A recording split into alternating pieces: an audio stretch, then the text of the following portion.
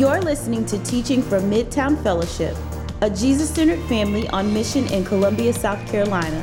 If you're interested in finding out more about us, our family of churches, or how to partner with us, go to midtowncolumbia.com.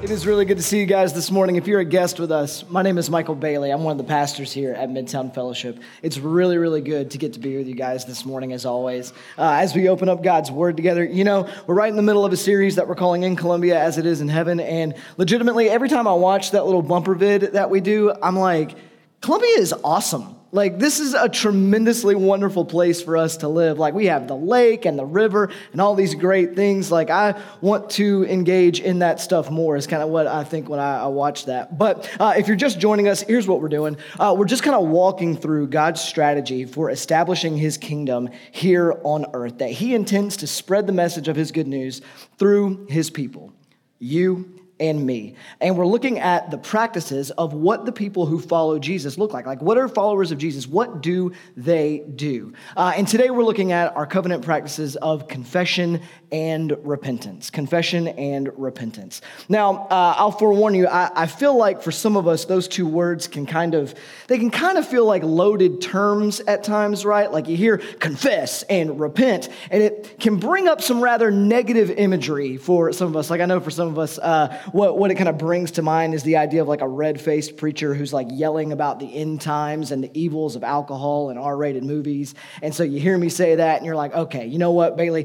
I believe in the gospel here. I believe in grace. I'm done with that. Okay, I am done with having somebody yell at me about what I watch on TV or go to the movies to see. For others of us, it brings to mind the image of going into a big wooden closet and confessing to a priest or an authority figure all of the bad things that we had done recently in sort of an effort to appease our conscience or to make amends with God or whatever it may be. And so what I feel like I got to do a little bit for us this morning is help us reclaim these terms a little bit, to see with some clarity what these practices actually are. Because the truth is they are some of the most beautiful things that followers of Jesus do. In fact, they're some of the most definitive things that followers of Jesus do. And they absolutely enhance our daily walks with Christ. And so what I hope to do today is just keep everything really simple and straightforward as possible, in hopes that it not only gives you some understanding about what confession and repentance are, but actually encourages you to walk in them this week. And so to do that, we're going to go to 1 John chapter 1. We'll start in verse 5 and we'll work our way through verse 10. What we're going to do is we're going to read a little bit, we're going to talk a little bit, we're going to read a little bit and talk a little bit until we get to the end, and then we'll be done. So let's pick up in verse 5, this is the Apostle John writing, and this is what he says.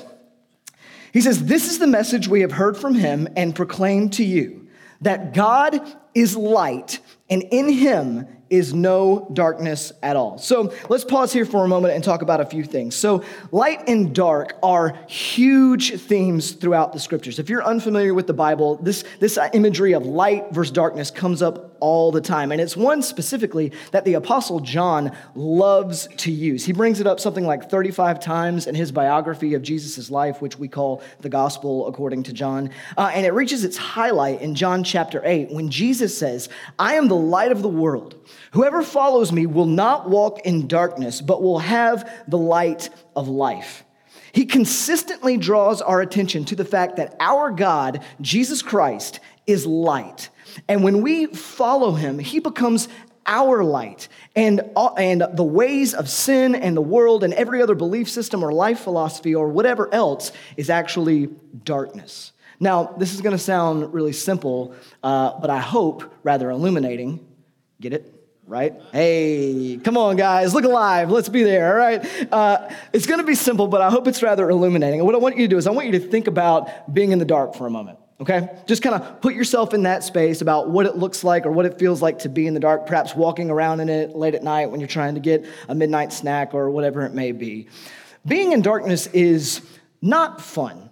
right? Like it's actually rather awful. You can't see where you're going. You don't know what's around you. It feels isolating. It might make you feel a little nervous or something like that. I'll give you an example from my own life. So a few weeks ago, Lauren and I were in bed, sound asleep. It was like the middle of the night, okay? And I'm a rather light sleeper in general. Like it doesn't take much to wake me up. And something in the middle of the night kind of stirred me awake. And I was still in that weird space of like semi-consciousness, not really knowing what is going on. All I knew is that as I opened my eyes, everything was pitch black. Like it was completely dark. And as I'm sitting there, I'm like, what's going on? I hear this like creaking sound on my side of the bed, like the sound of feet rubbing up against carpet. And then I hear this voice, which I swear sounded like a 40-year-old man whisper, hey, let me in. And so again, I'm in this like weird groggy space and I'm like, okay, this is the moment. This is what I've been training for. This is the space where like I am here now. This is where I'm going to show my family what kind of protector I am. And so I immediately become alert. My heart starts racing. I jump out of bed and I give whatever this is beside me one of these quick grabs, like grabbing the intruder is going to do anything. But I grab, and what I think is supposed to be a 40-year-old intruder winds up being my 4-year-old son, right? And eventually my eyes adjust and he's just like looking at me like he's never seen dad move that quick. And I'm just like, oh, Cannon, I'm so sorry. You scared the tar out of dad. I cannot believe I did this to you. You see, what happened was I was deceived by the darkness, right? Like I couldn't see clearly what was going on in front of me. And I almost gave my kid something to talk about in counseling for the rest of his life. If I had just done the sensible thing and flip on the light switch, I would have been able to see so clearly. I would have been able to see reality for what it was. I would have been able to see that this was my son, not an intruder, and respond a bit more appropriately, because this is what light does. It helps us see what's in front of us. It helps us see what is real, what is true. And the biblical theme is that sin is darkness and leads us into further darkness, but God is light. And what this means for us then is that God for us is the source of ultimate reality. He is the source of all that is right and true and good, because he is the creator of all things. So he alone knows what is right, true, and good for all things that he has made. That he alone is the one who puts all things into appropriate perspective. That he alone is what defines reality. That he is what brings all things into focus. And it's through him that we actually see our lives and the world around us with clarity. And at its core, what sin is an attempt on our part to actually define reality for ourselves. That's what sin ultimately really is. Another way to say it would be that sin is defining for ourselves what is right, true, and good, instead of submitting to what God has declared to be right, true, and good. And all temptation to sin, in a sense, is a temptation to believe a lie, okay? To believe an illusion about reality. And we see this all the way back in the garden when the tempter says to Eve, did God really say, you can't eat from any tree in the garden or this tree in the garden? What's he doing there? He's tempting her to reshape reality for herself. Is God really after your best interest? Does God really know what's good for you? Does God really know what's right for you and what you need in this moment? And he essentially says to her, or suggests to her, no, he's not. He's holding out on you. And you need to take this fruit and become like him. You need to become God for yourself. And this is at the root of every sinful action, thought, word, or belief. That God doesn't know what he's doing, and we are better off deciding these things for ourselves. That we are better off being king instead of him. And the Bible calls this darkness. It uses this imagery of darkness because who are we to determine ultimate reality, right? We are finite human beings. Who are we to determine what is ultimately right, true, and good? We don't have that kind of perspective. And in every way that we rebel against God, whether it be in secret or out in the open, in the ways where we disagree with him and think we're smarter than him, we are attempting to create our own pseudo-reality of sorts. But it's dark there. It's warped. It's a little bit like the upside down from Stranger Things, right? Our lives become a shadow of what God actually intends for them. They become a shadow of what it really means to be human, but twisted and disfigured into something quite horrible, something they were never intended to be, and something that doesn't work. Because God knows that to spend your life believing or pretending to be something that you aren't meant to be is going to be horrible and deforming for your soul, because it's not real. It's not what he made you to do. So for example, if you live your life believing that you determine what is ultimately true about your sexuality, perhaps that you're just a glorified animal with a sex drive, that's going to go bad for you, and it's going to go bad for the people around you, because that's not reality.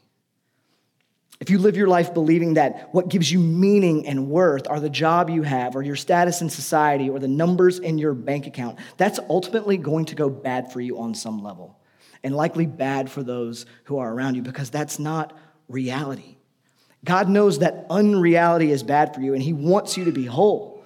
So he bids us to come and be in the light. And the good news of Jesus is that Jesus came to rescue us from darkness. This is the charter of what we believe as a people, that he came to reverse the curse of sin in our lives and in the world around us by living the life free of sin that we have not lived, by dying the death that we ultimately deserve for sin, because sin deserves cosmic justice. It's rebellion against God, and it deserves some wrath and some punishment, some justice on that. But he takes that in our place, and then he was raised to new life to defeat forever the power of darkness in our lives and in this world, and to seal for us a new life with God forever in the life when everything will be put back together the way it was meant to be, when we will be what it actually means to be truly, fully human in the connection in life lived with God.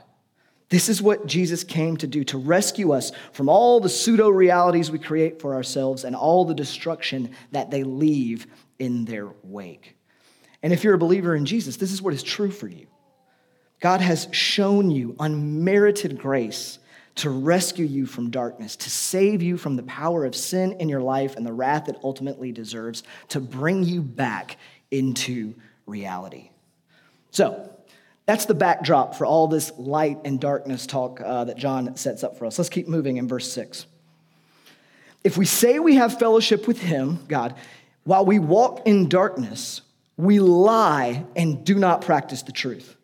So John contrasts what we say versus how we walk, right? Like, we can say that we have fellowship with Jesus until we're blue in the face, but if we walk in darkness, our words don't actually mean anything. If you live like you don't see the light, you're a liar and you do not practice the truth, is what John says here. So what he's saying in some respect is what we do is actually more indicative of what we believe than the things we say, which most of us tend to sense instinctively. This is why hypocrisy bothers us so much, right? Like, we almost have no tolerance for someone who doesn't practice what they preach. And that's a good thing. Like, we should have that sensitivity, because God does too. The problem is we tend to be great at seeing hypocrisy in other people and really, really bad in seeing it in ourselves, right? Really bad at acknowledging it within us. And John's point here is that if you're a believer in Jesus, there ought be a fundamental change in how you live your life in light of the gospel, where we no longer pursue darkness, but walk in the light as he is in the light. Simply put, all John is saying is that followers of Jesus live like the gospel is true. We live like the gospel is true, since it is what is ultimate reality. So believers in Jesus no longer live as though sin were the good stuff in life, but that God is the good stuff in life, right?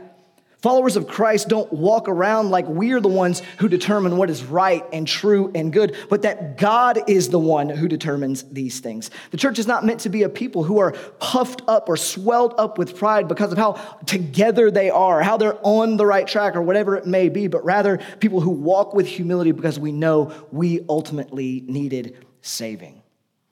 This is what it means. This is what it looks like to walk in the light. So let's talk about the implications of this for a little bit. We're going to get a little practical here.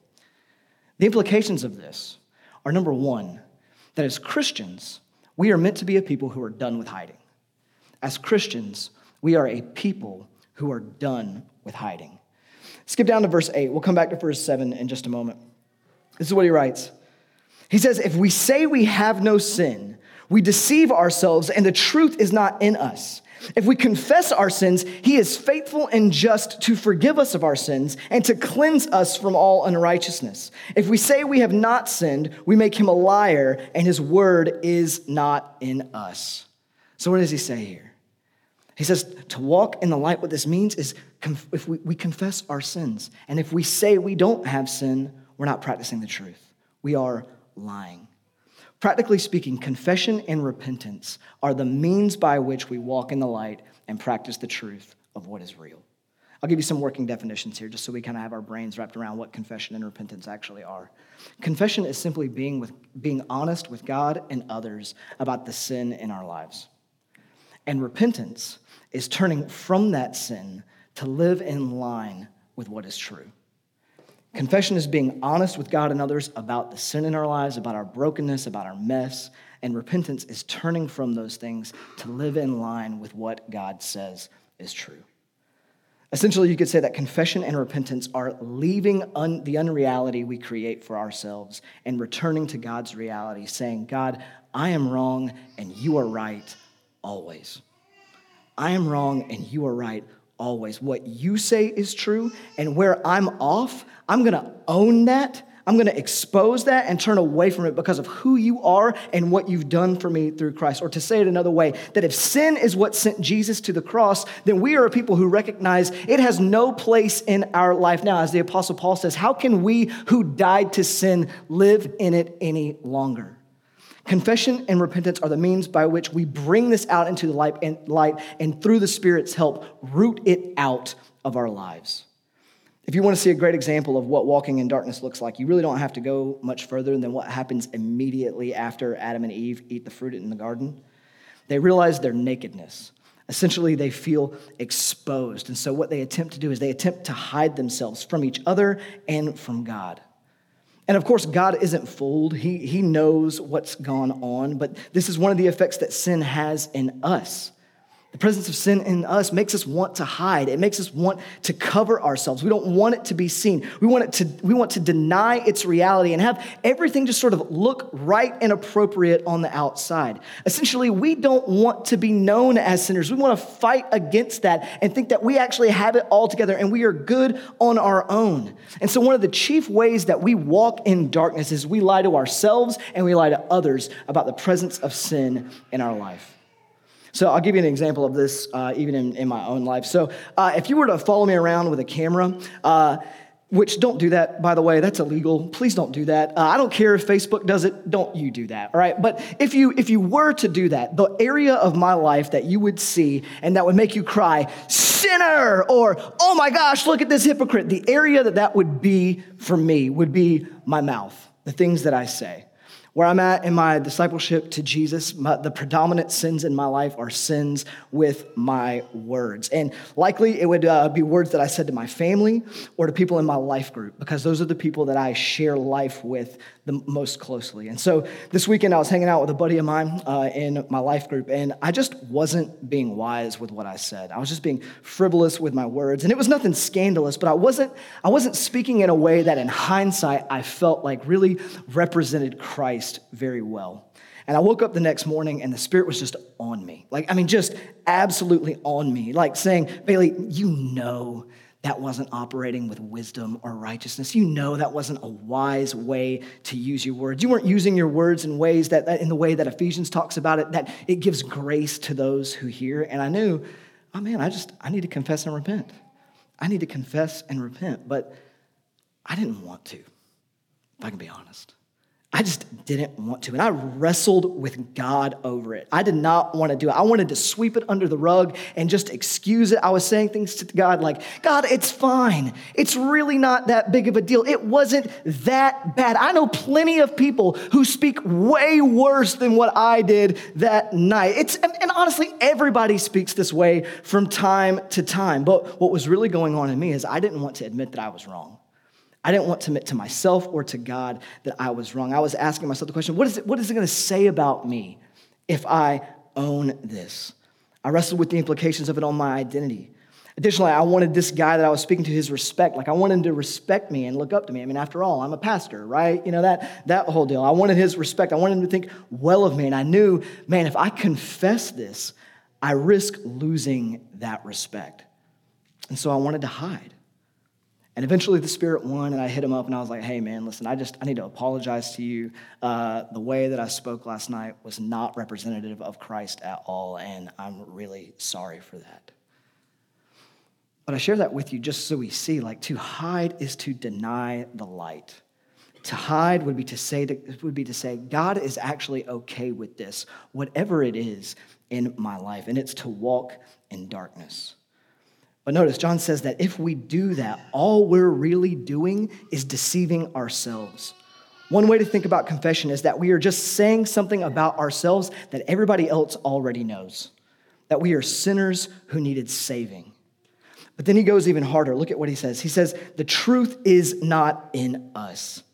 This is a statement about our faith and salvation. He's saying, if you will not agree with God about your sin, you are nowhere close to the gospel of Jesus.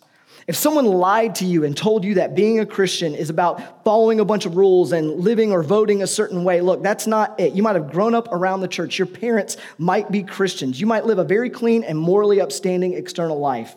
You might have the right mentality even about who God is and believe right things about God. But if you walk around pretending that you are without sin, the truth is not in you. And John says you are not a Christian because Christians are aware of their sin. And they bring it to the light, they confess it, and they repent. And you may be thinking, well, geez, man, that sounds like it needs some nuance, John. Like, that's a little bit of a strong statement you're making there. Not really.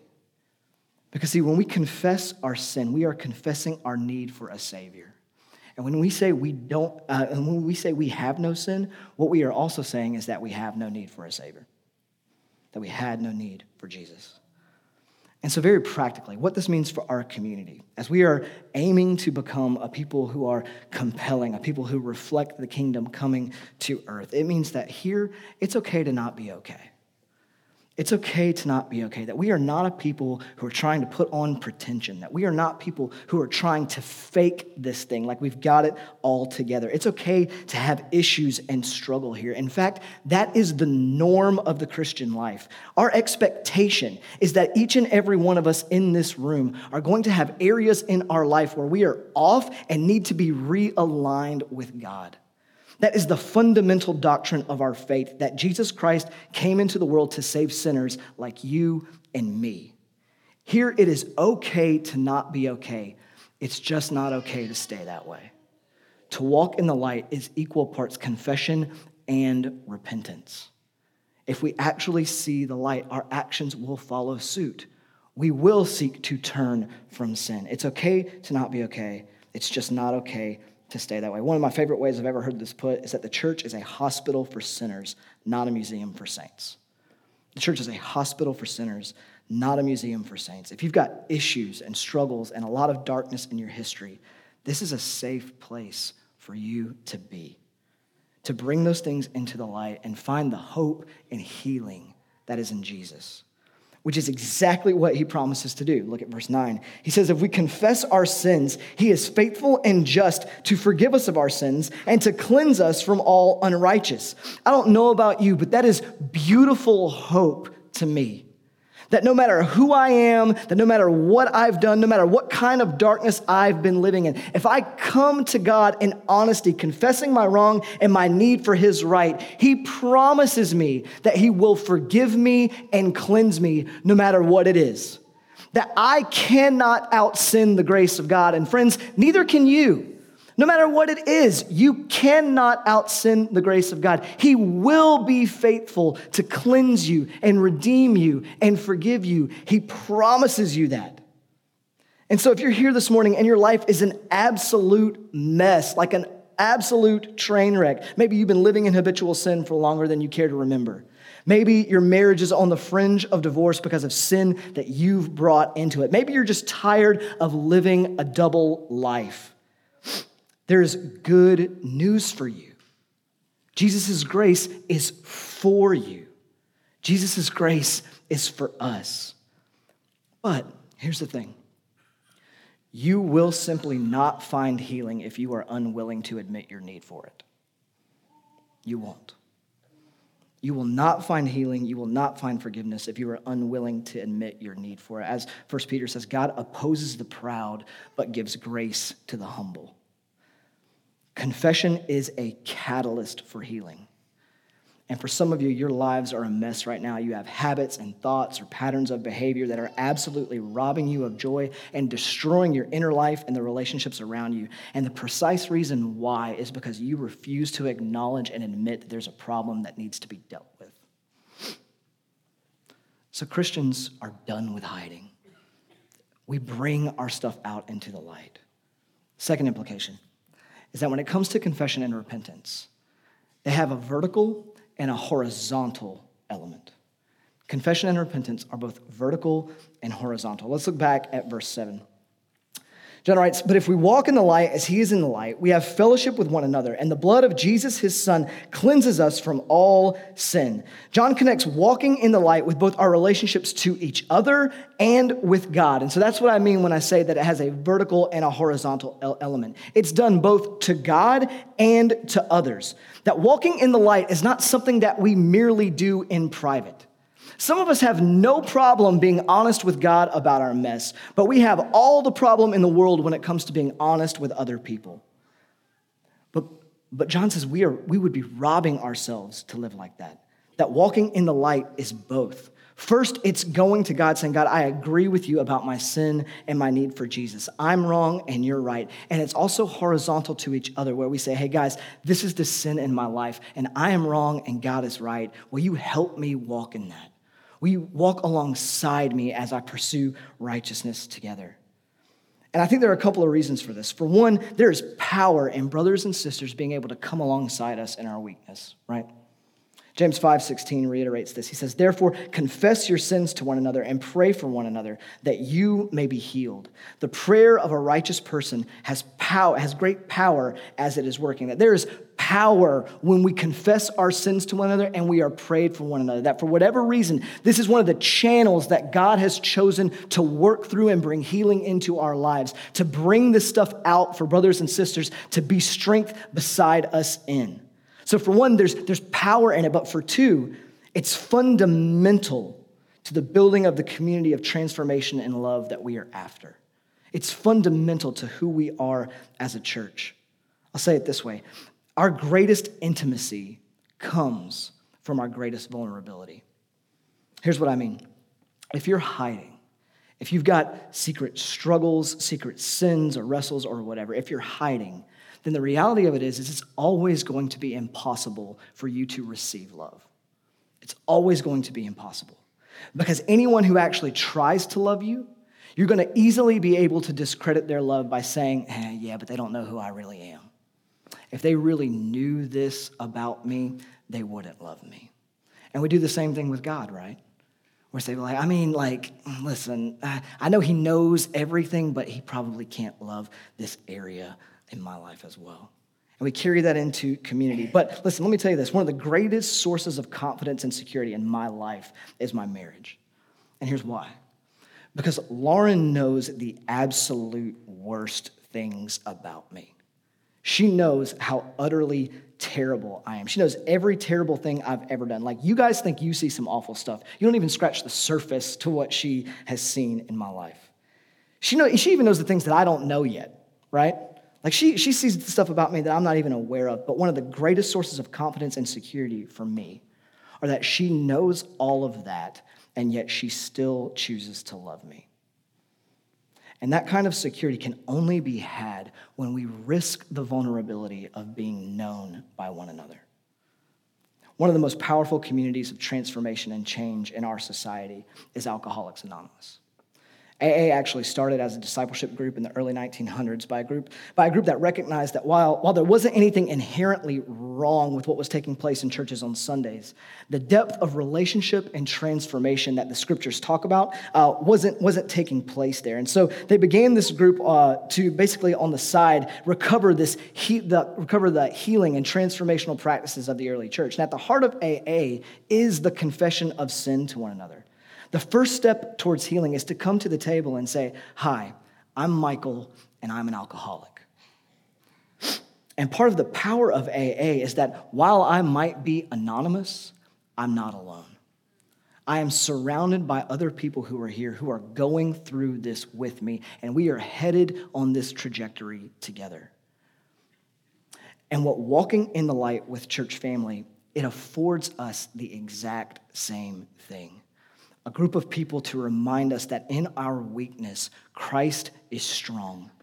That in our failure, he shows grace. That in our struggle, there is hope. To walk alongside you, to pray alongside you, and to through your intimacy with them, be a tangible reminder of your intimacy with God. That if these people can know the worst about me and still love me, then I know God can too. That he is a God who also knows everything about me, every dark crook and cranny of our soul, and he loves you and promises to forgive you and heal you just the same. To have a group of people around you who are saying, we are in this too. Which leads us to our last thing for this morning. That when it comes to confession and repentance are the normal of the Christian life. Confession and repentance are the normal of the Christian life. What I mean by that is they are not this thing that we just do upon conversion to Christianity. They are a thing that we continuously do throughout our lives as Christians. It's part of what it means to follow Jesus. The old reformer, Martin Luther, said it this way. He said that when our Lord and Master, Jesus Christ, said repent, he intended that the entire life of believers should be repentance. What he means is, it's what we do. It's what we do as God's people. The way I heard a pastor put it once was that dogs bark, ducks quack, and Christians repent. That's how it works. And walking in the light is not a one-time thing. Walking in the light is our normal. Confession and repentance are the normal stuff that we do as believers. This is what our community ought to always be doing because this is how change takes place, and we are aiming to be a people of change who are becoming more like Jesus every step of the way. And so what I need you to hear is that, so part of what this means is that most of confession and repentance doesn't have to be some big, crazy, emotional thing, all right? It doesn't have to be that. It can be just simply, this is what I'm dealing with. God, will you help me grow? Life group folks, will y'all pray for me and hold me accountable? And that's it. It's a beautiful piece of it. Now, sometimes it's going to be something really big. Sometimes it is going to be a big emotional thing because maybe we've been hiding it, right? We've been hiding it for so long, and maybe some tears do need to be shed over this as we bring it out into light. And so that's okay too. That's just a part of it. But most often, especially for those of us who've been following Jesus for some time, it's just another part of an ordinary life. So to give you some examples of what I mean. So when we're parenting, there are times where we just have to stop and say, hey, kids, I'm really, really sorry. I've been really stressed out with some stuff at work, and I'm being really impatient and harsh with you right now, and you are made in the image of God, and you don't deserve to be treated that way, and Daddy is wrong for that. It is not okay for me to do that. I want to apologize to you and ask you for your forgiveness. Will you forgive me? And then we treat them differently. As you're at work, there should be times where you stop and confess, God, I shouldn't be distracted on social media or Netflix right now. I'm not being faithful with what you've given me to do. So I want to confess that I'm feeding my apathy and not joining you in the work that you have me here to do to make the world a better place. Would you help me focus and work hard for your glory, to confess those things to him? Maybe even to send a message out on your group me to your squad and just say, hey, look, my heart is divided right now. I'm not being faithful. Will you guys pray for me? Will you guys be kind of some strength beneath my wings, so to speak, in this area? And then to get back to work. As we're reading the Bible, as we're going through the practices of abiding with Jesus in scripture and prayer, gaining knowledge from God's word to us, there should be times where we stop and go, whoa, what I just read, that's me. Jesus is reading my junk mail right now, and that's a problem, and I need to do some changing. James 1 says that the word of God is like a mirror that shows us our sinfulness and where we need to change. So we come across things where it says, man, I need to forgive others as you've forgiven me. Well, man, right now I'm not forgiving so-and-so. And we confess that to him, and then we turn and do likewise. Walking in the light means that every time our heart wants to rebel against the command of God or does not want to conform to the image of God, that we stop, we take stock of our hearts. We see the darkness that is there, we confess it and repent, and we do this until we die. We do this over and over again until we die. And the reality is that over time, this builds us into a more and more beautiful and compelling people. These practices shape and change us such that we actually become a people who look more and more like Jesus. A community of people where love and healing is found. A community of people where change and freedom is present. And listen, this is what we want. And this is why these practices are so essential. Like, we want to see our church, our life groups, our city a little more free from things like sinful greed, right? And that starts with each one of us owning it, confessing it, and repenting of the greed that exists in our own hearts. We want to see our city a little less gripped by sinful worry and anxiety. And that starts with us confessing that Jesus is powerful and in control, and I'm not. And I need to trust him in these ways. We want to see men and women set free from lust and workaholism and gossip and insecurity. We want to see them strong and courageous and empowered for life-changing, eternity-shifting kingdom work. And all of that begins by walking in the light. By owning the areas where we are believing false stories, by owning the areas where we are living in unreality and realigning to what God has said is true. So let me end just by simply asking you a couple of questions to help us walk in this week. Are you walking in darkness? Are you walking in darkness? Are there areas of your life where you are refusing to let God be God, but instead you are trying to define what is right, true, and good for you? Are you hiding? Are you hiding? Is there something that you know God is not okay with that you have been sheltering for fear of exposure? Perhaps something that every time your life group gets together to confess, it like burns in you, but you always refuse to speak up. Is confession and repentance your normal? Are you normally walking in these things? Is it the pattern of your life to be honest with God and others about where you're off and realign to reality? For however you answered those questions, let's start there this week. This is why we have built into our group times and our life groups that engage the heart time when your leader kind of presents that. That's what that time is about. For us to just have some structured time together where it's like, hey, where we're off, we're going to bring that out into the light now and walk alongside each other in it, to learn to repent together. And so let's start there this week. Don't wait. Let's confess, repent, and walk in the light as he is in the light. Let me pray for you. God, thank you for the gift of confession and repentance, that you have given us these practices to know you more, to be more aware of your grace and your love and your mercy to us, and to be changed and shaped by your Spirit. It's really difficult to do, though, God. Like, I know there's so much fear that comes in this fear of exposure, this fear of what are people going to think about me, God, all these things, God. And I pray just that your Spirit would embolden us this week to walk in this faithfully, to recognize that at the end of the day, even the worst things about us are actually only telling others and telling you things that are already known, that we are sinful people who needed grace. God, we thank you that you are a God who readily provides grace, that you are eager and waiting to do it if we would come to you to receive it. And so, God, please break down our pride. Please break down those walls that we build up where we're just trying to keep the veneer on of, hey, we've got it all together. We're okay on our own. And help us to be a culture of honesty with one another and with you about the presence of sin in our lives. And we just need your help for that, and pray that you would root it out of us, that we would look more and more like you. Yeah, and we ask these things in Jesus' name. Amen.